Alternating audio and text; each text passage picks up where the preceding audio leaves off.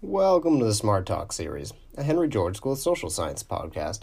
The Smart Talk series is a weekly podcast with an array of discussions held with academics, policymakers, practitioners, and other professionals to explore new ideas and theories within the economics field.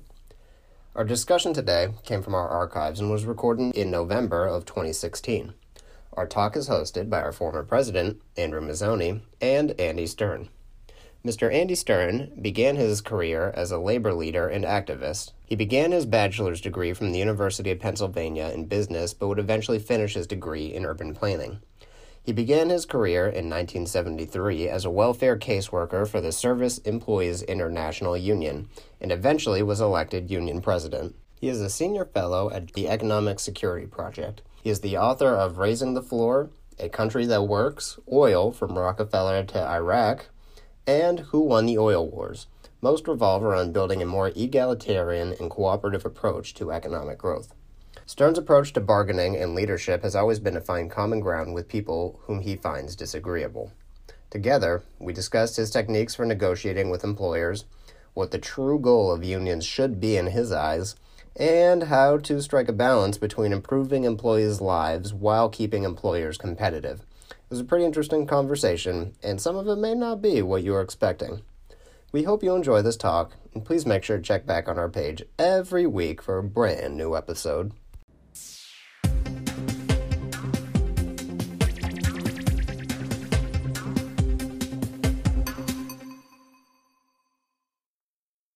It's a fascinating story, the Andy Stern story. And,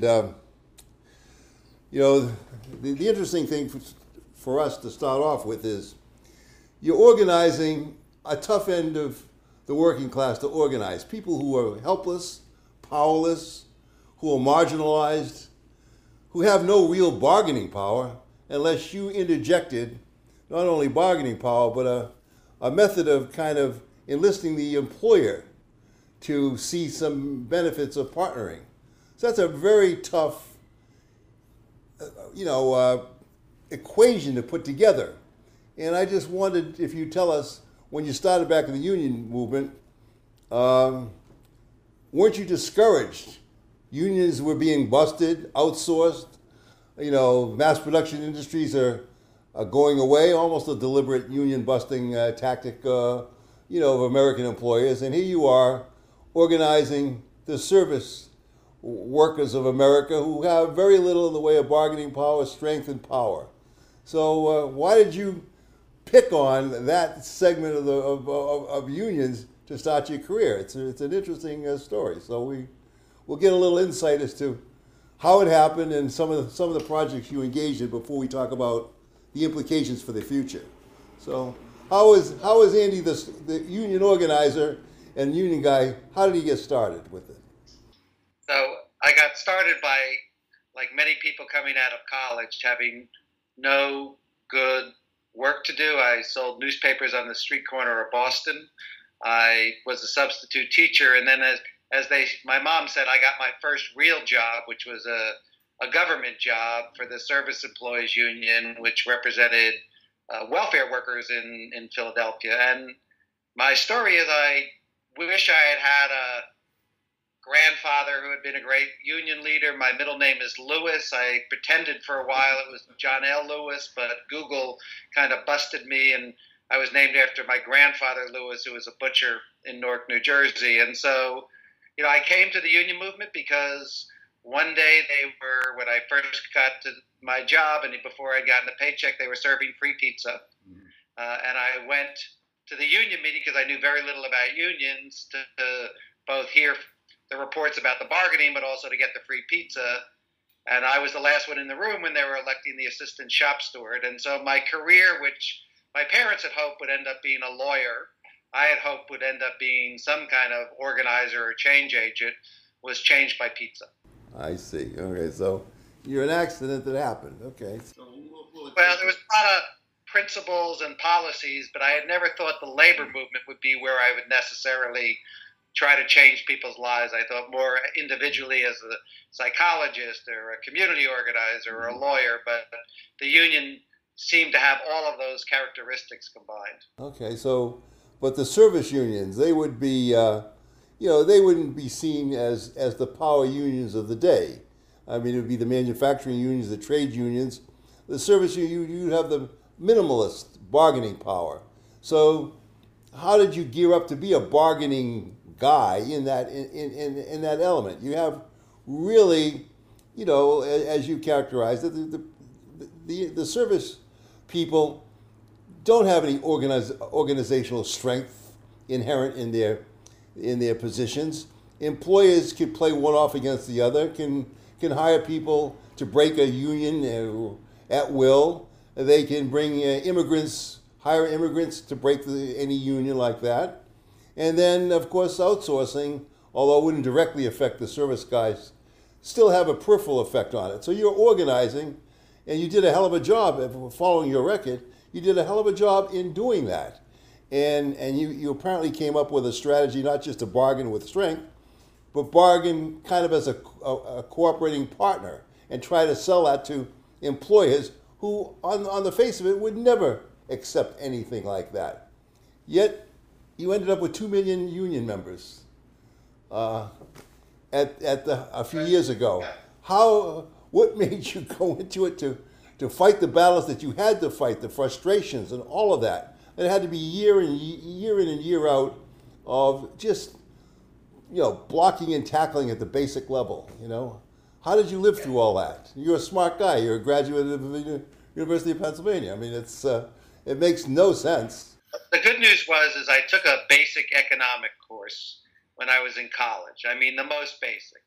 And the one thing I learned is if people are going to compete on the basis of wages, that any union or any other institution that adds a non-competitive cost onto people is really going to be resisted with maximum strength. And that's what was happening to the labor movement, whether it was foreign competition in steel or auto, or whether it was the person who bought some mops and buckets and decided he was going to be a janitorial contractor. There was always an opportunity for someone to come in and do it for less, whether they be immigrant or native born. And what we learned was that the union could not be successful unless we could, as the economists would say, take wages out of competition. Okay. So when the building owner in New York City, he went to the country club and was sitting down explaining, how complicated it was to run his office building and how crazy it was that a janitor was making $20 an hour with full benefits, he better learn that the guy he was talking to who owned the building across the street was paying $20 an hour with benefits. So the first question he was going to ask is, can I get your guy to come across the street for $15 an hour? So we learned that unless we could organize a market and take wages out of competition, we weren't going to be successful. So organizing one building or one hospital or one nursing home really was not going to be an effective strategy, and it made you think differently. And that was one of the problems we know the auto workers had, is all the non-union foreign transports came in with lower wages and benefits, and either union wages bring everyone up or non-union wages bring everyone down. So you had to have a strategy that was based on organizing not an employer but a market. I see. What would be the critical mass, let's say, for buildings, the building trades in New York? Did you figure there was a critical mass in the amount of buildings, or if you had a number like 50 or 100, that was enough to begin the organizing, or did you wait years to set up a whole portfolio of buildings before you went in for the organization move? How did that work? So our basic discussion with the employers was this: if you sign an agreement to recognize the union because a majority of workers want to be represented, we will not start bargaining our first contract until 50% of the market had signed the same agreement. Okay. So we were saying until we were a majority organization, not in your building, but in the sector, in the industry, whether it was Manhattan or in certain cases different markets in the suburbs, we wouldn't begin. And we called that a trigger agreement. So it would only be triggered when the union had done its job. So the good employers who were not resisting unions but who had economic interest in not paying wages and benefits that made them unable to keep their contracts would sign quickly, and then the campaign would begin. And as we said, we used the power of persuasion first, and if that didn't work, we used the persuasion of power. And by that, we meant we would go to the building owners, we would go to the pension funds, we would go to the political elected officials, we would go to the tenants, all of whom we would say, that we want these workers to have rights. The wonderful thing about janitors, security officers, home care, child care workers is they have a good moral compass, and people appreciate they work very hard and don't have the greatest of jobs or life. And so, we use the moral persuasion and lots of other techniques to convince eventually a majority of the employers to come in. And then when we would bargain our first contract, then our job was to bring more and more of the market in. And remarkably, in places like New York or Chicago or LA, with all the buildings, big and small, over 90% of the workers are represented by the union. Well, that's a good point I want to talk about. Is it only in the major cities that are really world-class cities that you can do this? Because a city like New York can't afford to be shut down by its service workers. And it has the money to pay the service workers if it wants to pay. But outside of New York City, between Chicago and New York and LA, those areas, how have you found it to organize in those areas where you don't have a huge city with infrastructure that's world class and world influencing, that basically says, look, we don't want any trouble with our service workers, with the hospital workers, the public employees. So would that be a better market for you simply because of that, as opposed to nationally across the board? Well, what you learn during this work the hard way, usually by making lots of mistakes, is that every industry, as you might expect, has a different strategy. And I think sometimes the unions don't understand, to organize a hospital is quite different than organizing Blackstone or Sam Zell's real estate interests. So what we learned in the janitorial and security area is that many of the contractors were regional or national. Many of the owners of buildings, as the country has changed how real estate is owned through real estate investment trusts, are regional and national and sometimes global. And many of the pension funds that own these buildings own buildings in every single city. So when we showed up in Pittsburgh or Cincinnati or Toledo or Detroit or Cleveland, cities that obviously you could not get the same kind of wages any more than the owners could get the same kind of rents, but there were a way to use many of the same tactics, the same relationships, and sometimes use the power that a big union in New York had, which was a premier market for an owner or contractor. That when you went into bargaining, you not only talked about that market, but you talk about, well, as long as we're here at the table, let's talk about buildings you own in Detroit or the buildings you own, in Miami. And so, we learned to aggregate our power, both amongst the different local unions and amongst the different real estate owners and real estate contractors, and just built a strategy, based on that understanding. There were lots of different ways to get people's attention and to add value to their relationship. Well, it was clear in following the book that you specifically, because we're really talking to you, really figured out there were many strategies, lots of strategies that can be employed. You don't look at a union, lay people wouldn't see a union as doing that. A lay person would see, let's say the auto union is basically muscling the employer because it doesn't think about what value it can add to employer, at least not in the traditional old days, in the heyday of mass production industries. So basically it was just a mass, strength versus strength relationship. And of course, with the outsourcing, partly the outsourcing was driven partly by to break the union movement. And I think you're kind of aware of all of those kinds of globalization issues. So they could divide and conquer in the production industries and basically decimate union membership. And I think you ran into, with the AFL-CIO situation, old-timers trying to hold on to what they had and certainly not trying to innovate and look for partnership agreements with the people that already had agreements with, but just basically got eroded away and sat on what lead they had and what perks they had. And you're an upstart union, essentially saying, let's take most of our dues money and get more members, and we'll fight a battle strategically, whether we ally with the employer, whether we lobby for the employer with legislatures, a multiplicity of strategies, which I think is unheard of in the union movement. And I'm just wondering how it was you got the insights to do that, and why you couldn't convince the AFL-CIO leadership that was, their membership was being eroded away. And what's the union membership, in spite of the fact that you grew, union membership from 30 years ago is severely down. Why wouldn't union leaders recognize that something different had to happen? Because you fought that battle the first thing you have to convince union leaders, it started in my own union, is that struggling is nice and striking is interesting and organizing is wonderful, but what the members expect you to do is win.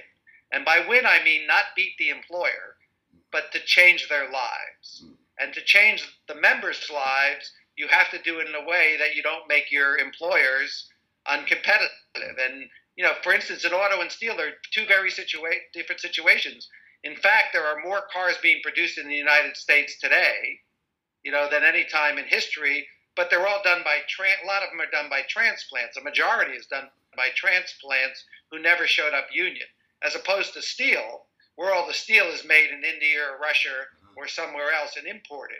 And so even the different unions in the industrial situations had different potential strategies. I see. But what wasn't going to work was just beat up on your existing employer, and think that somehow they did something wrong and not appreciate they're trying to survive, just like Eastman Kodak, who didn't survive by, the one thing we know is change is inevitable. It's progress that's optional. So you had to teach union members this wasn't about ideology or being political or correct. It was about changing members' lives.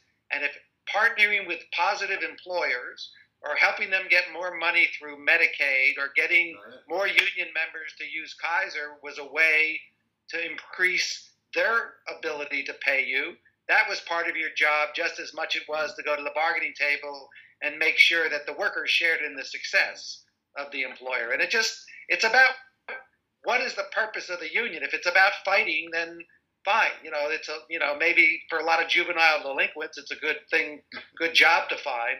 But for workers, and particularly the incredible people who take care of our children and take care of our parents and clean our buildings and guard our buildings, they deserve someone who's smart enough to think about them and not just worry about what their leadership's brothers and sisters are going to accuse them of. And then, we went to the AFL and said, there's a better way to do this work.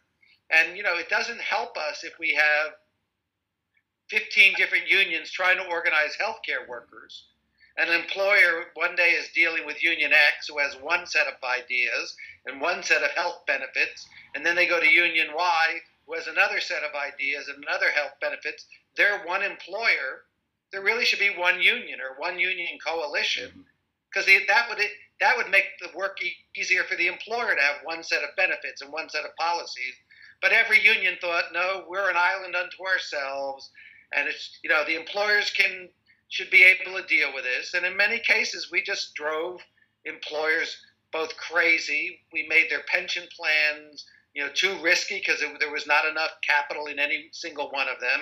We didn't have a big enough pool of benefits to buy health care effectively. And we just didn't do our job, which is to make our employers successful so our members could share in the success. Yeah. Why wouldn't, and I don't want to accuse anybody or put anyone down, it's not the point here.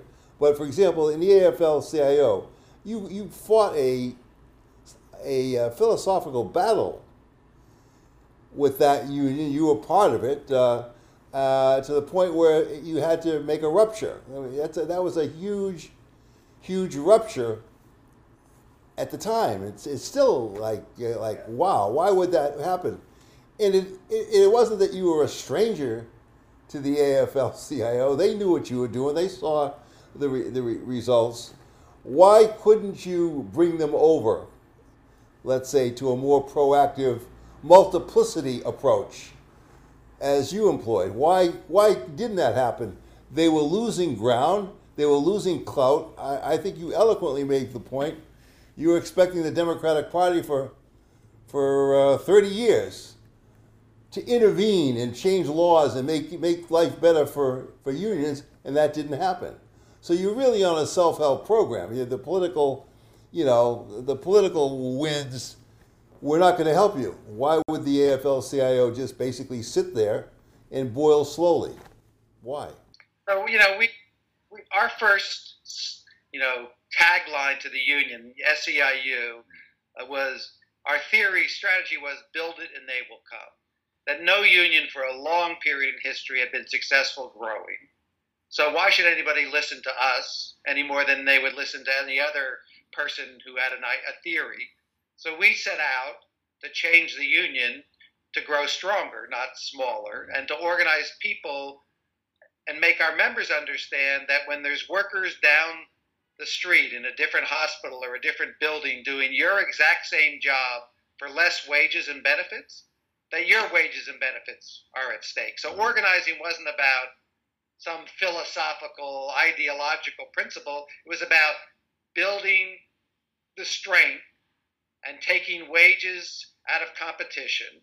And we then changed the way we did our work. We invested differently in the union, and we grew another 1.2 million. And at one point, in 2000, we went to Pittsburgh, which was the home of the CIO, where John L. Lewis had created a new labor movement, and we announced that we were now the largest union in the AFL-CIO. So a service union, who once we were affectionately called SEI-WHO, had now shown there was a different way to do this work. And we just assumed that once people saw there was a different way to do it, they'd all ask us, how can it happen? We sent our organizers to work with other unions.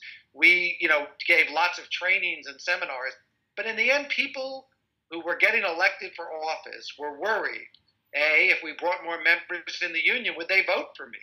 And maybe some of them would be of a different gender or a different nationality or speak a different language. And maybe they wouldn't like me as much as my old buddies did, who were the Irish or the Italians or, the white workers that had been the leaders of the union for a long time.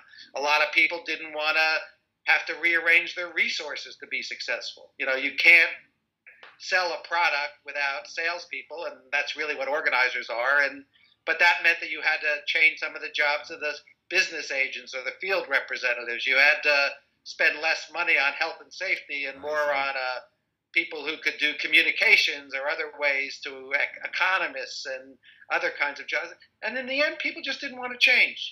They were getting elected. They had a nice life, and they couldn't hold in their mind or their heart enough that there was some worker somewhere, in our case, cleaning a trash can out or cleaning a toilet, who was sending a little bit of money every 2 weeks to the union, because the union was supposed to change their life. And too many people were worried about their own life and not that worker's life.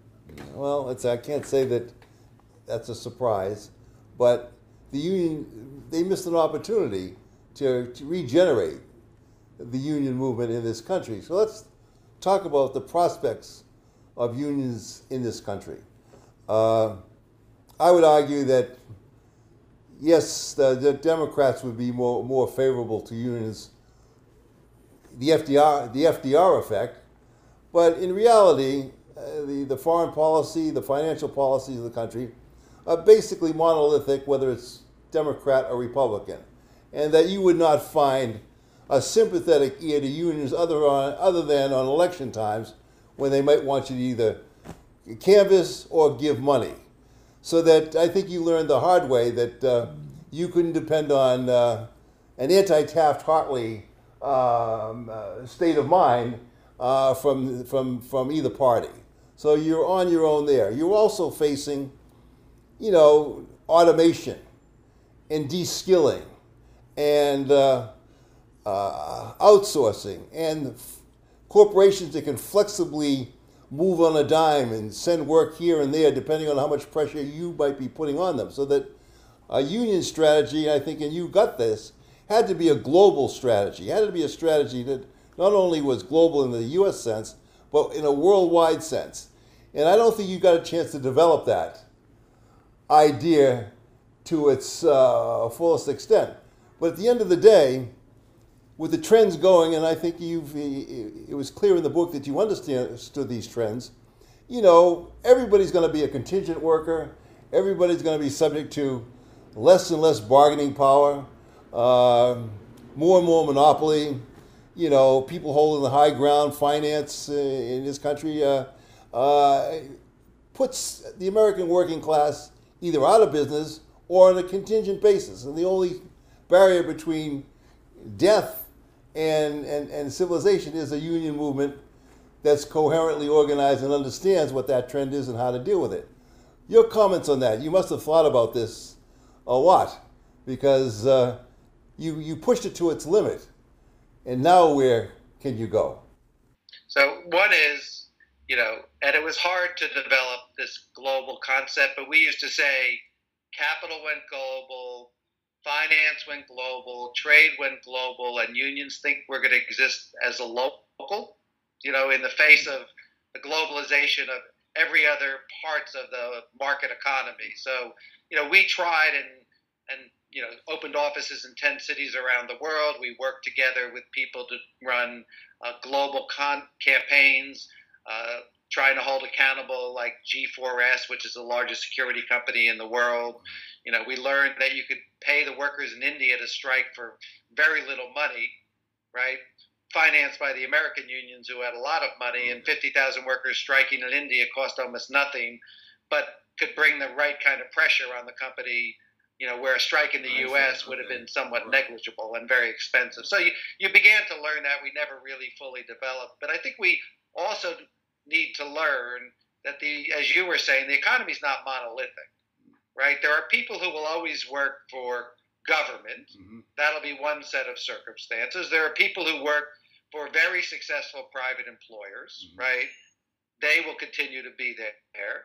But we need to understand three little simple things. I like to say, think about today's economy in the 21st century. The largest media company in the world is Facebook. It publishes no content of its own. The largest transportation company is Uber. It owns no cars. The largest hospitality is Airbnb. It has no hotel rooms. And the largest retailers are Amazon and Alibaba. They have no inventory of their own. They're just selling other people's goods. So that's different than the Ford, GM, Chrysler, GE economy. And we got to understand that's one part of the economy. Contingent workers, part-time, staffing companies, freelancers, entrepreneurs, platform workers are another part of the economy.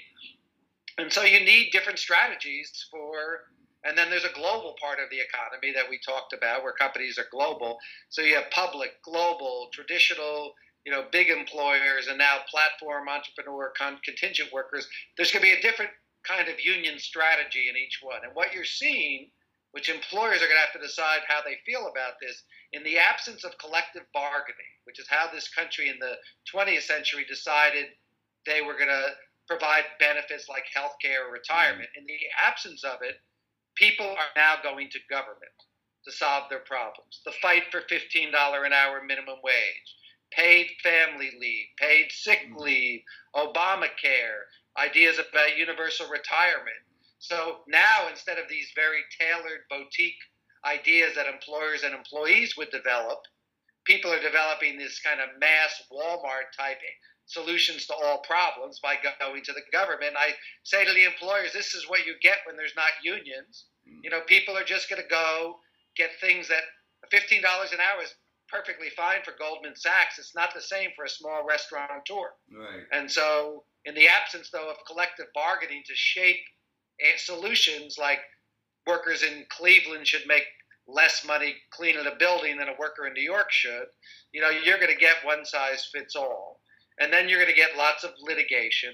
And unfortunately, the labor movement's trying to go back and make everybody an employee, which is not the right answer for the 21st century. But there's going to need to be different roles for labor organizations. One of the things that we've done very well is provide for benefits. And so we should think about how do we become a provider of benefits like AARP is for Medicare wraparound. How can we take the benefits that we've developed for our members and exist in the marketplace? How can our training centers be used for not just union members, but for other union workers?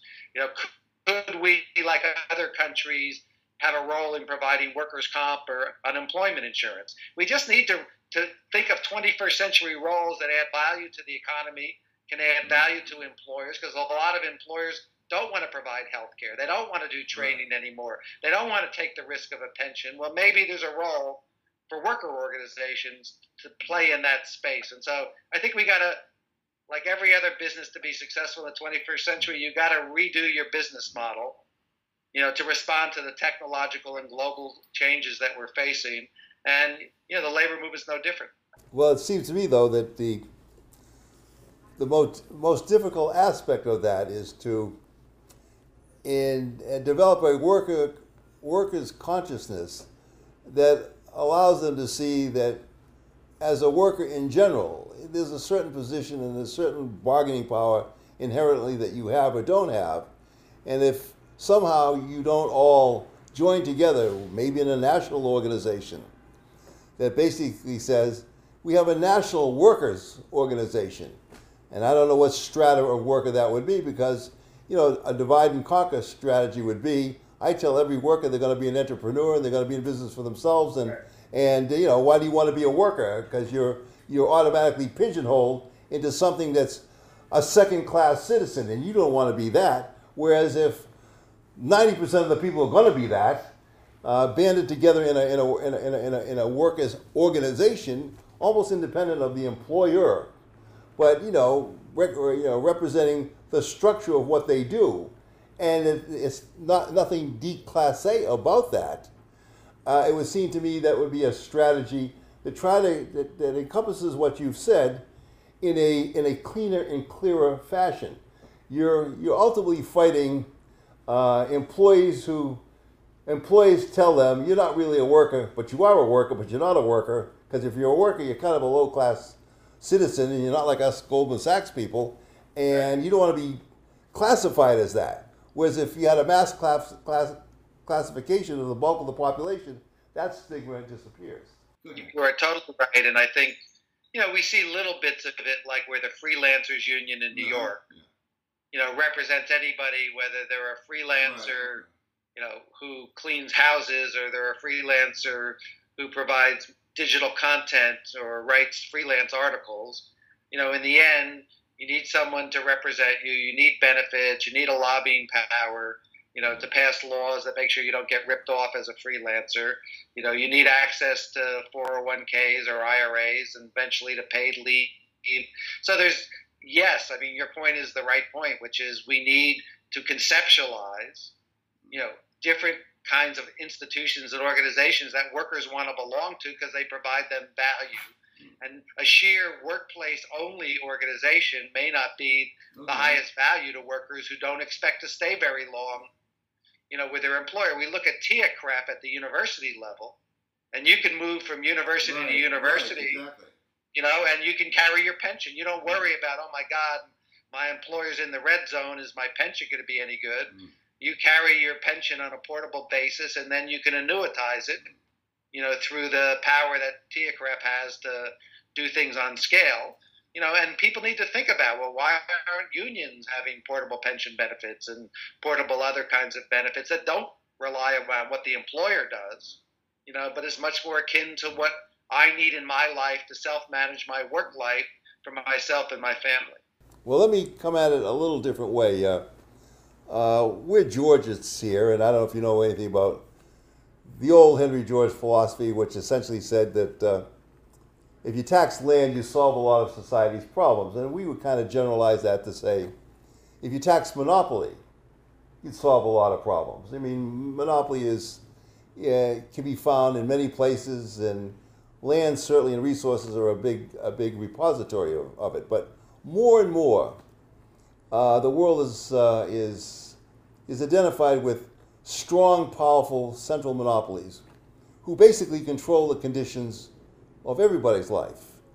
And they, with automation and capital investment and hiring, people from the University of Pennsylvania and all of that, basically can run the world with fewer and fewer high-paid people and basically marginalize everybody or eliminate their bargaining power. And then how do these people get paid? So we argue less tax monopoly as a general fund, a fund that goes to every citizen, because the tax monopoly and tax land and all of that, and pile it up and give it to the government. I mean, what's to say that you're not giving it to Joseph Stalin, as the ultimate taxer? But let's say you have a citizen's dividend with this, because you're lacking the purchasing power broad-based now through the economy, along with workers' organizations and unionizations of the type we've just talked about. Now you have a potent organizing force of money that comes from the creation of wealth, but lots of it is reposited in monopoly, which is really everybody's money, not just the few people who can create the monopoly. And then with across the board workers' organizations who are funded like everyone else with that kind of money. Now you got the grist for a real powerful movement of the type you talked about. And what was interesting to me, you had the germ of this idea in your marketing and your conception of bringing value to the employer. You kind of got the idea. You can't be the same old union kind of thinker.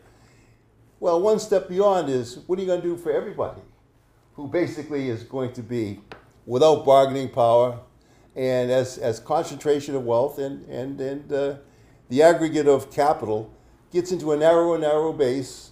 Take a Facebook and a Google. They have very few people relative to the value they create. These are huge monopolies. How are they going to dispense purchasing power?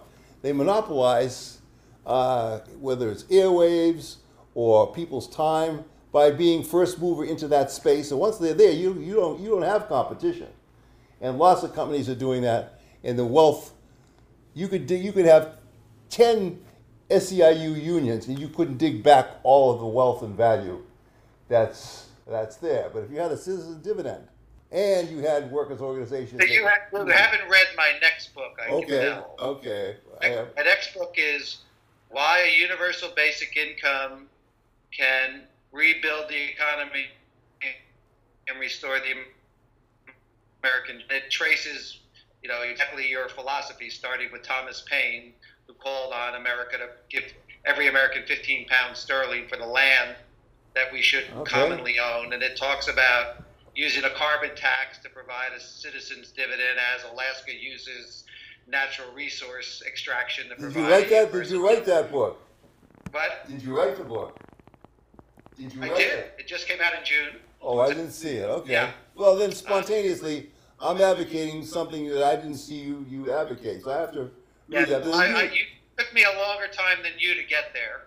Okay. But having looked at what you're talking about, which is that technology, is both monopolizing because it allows scaling of things so quickly, A, and then B, that technology like autonomous trucks being the most full one that will hit shortly are going to eliminate 3.5 truck driver jobs and 5 million supplemental jobs. And so I talked my way through lots of people, Andy Grove and others who, on the technology side, and lots of worker advocates on the other side, come to the conclusion that there's such reputable research now that says that there's going to be a massive disruption in the job market.